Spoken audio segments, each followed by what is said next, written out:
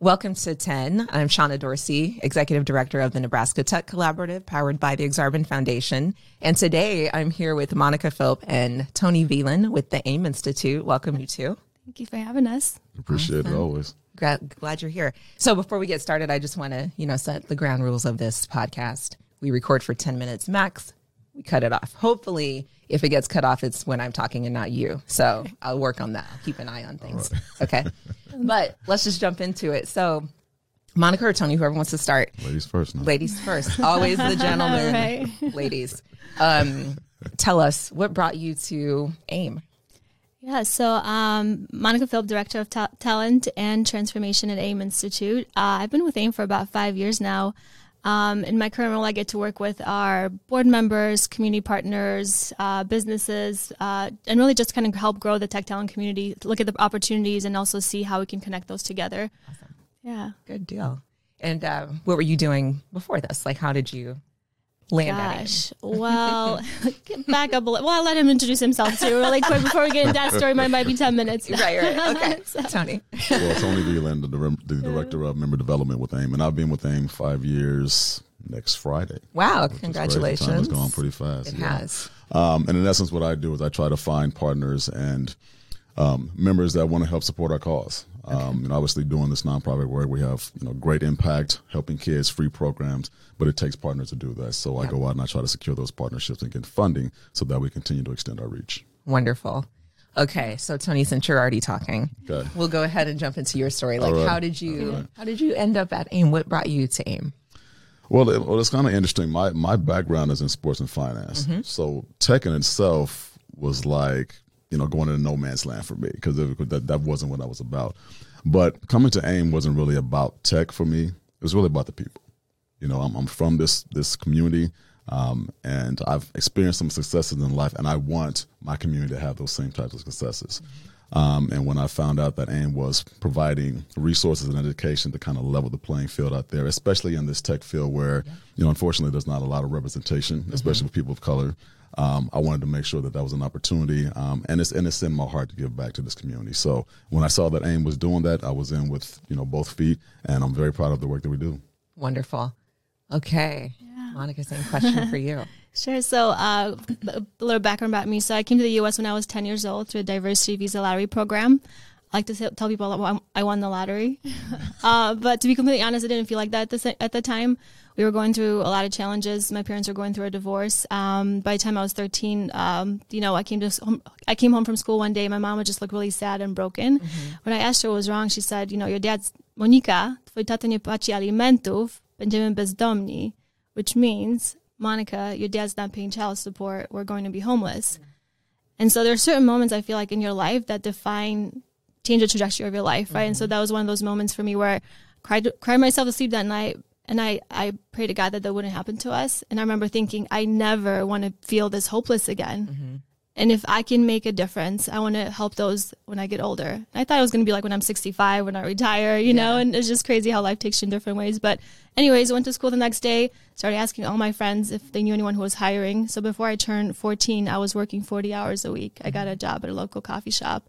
So to me, it's a privilege to be a U.S. citizen. It's a privilege to be in this country, and it's a really privilege to help our community and help those in need. And I'm grateful I could do that work with AIM Institute. AIM, as you know, is a non-profit with a mission to grow a strong and diverse tech community through career development, educational programs, and outreach.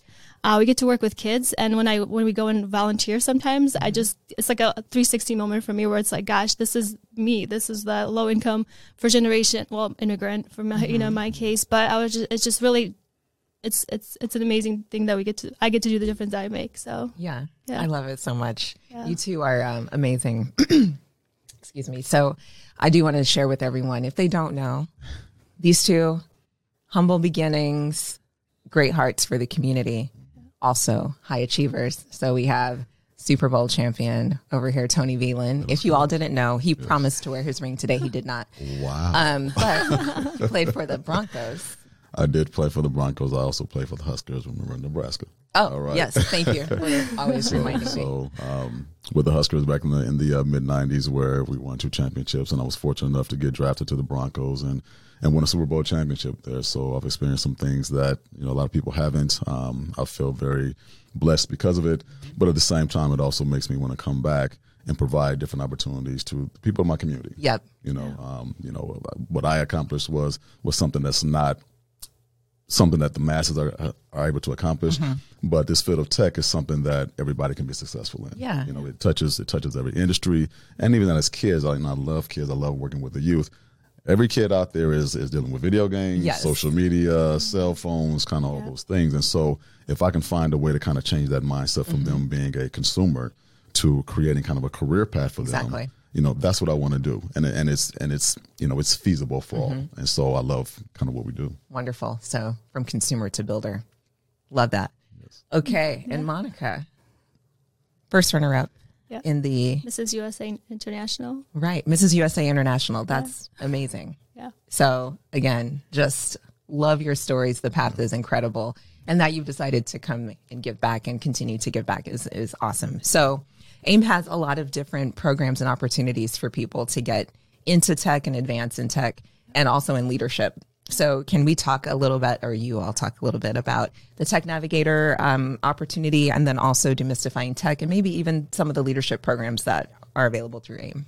Sure, yeah. So as you know, we really feel like there's a career place for everyone in tech. So we have different programs to kind of help with that. And so it really starts earlier on. So the youth in tech programs help really get the kids interested in tech, get them, not just playing with it, but also just learning about them. And so we have our access programs that kind of help spark that interest in youth. And then we also have our code school that kind of helps with upskilling, reskilling people that maybe want to go into to tech or maybe upskill their current skills. And so we have code school that kind of helps with that. And then we also have, I'm like, and then. Right. But we've been around for about 30 years, so we realize there's so many different things that it's not just the tech talent shortage. There's the soft skills shortage. There's the first job in tech challenge. There's so many different challenges, and so being around for so long, we realize there's so many different needs, and so we do that through our programs. And so the other thing that we have is the events. So we have HDC, Harley Developers Conference, which is one of the largest conferences in the Midwest. A lot of over 750 people last year, which was amazing, but really opportunity for them to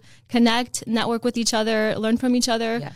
We also have the Tech Awards, which is an annual gala that we celebrate all the great things that are happening in our community. So we have 10 different nominations, which is like Tech Student of the Year, Tech Startup, Tech Educator, all the different things. And so really just get a chance to celebrate the tech community.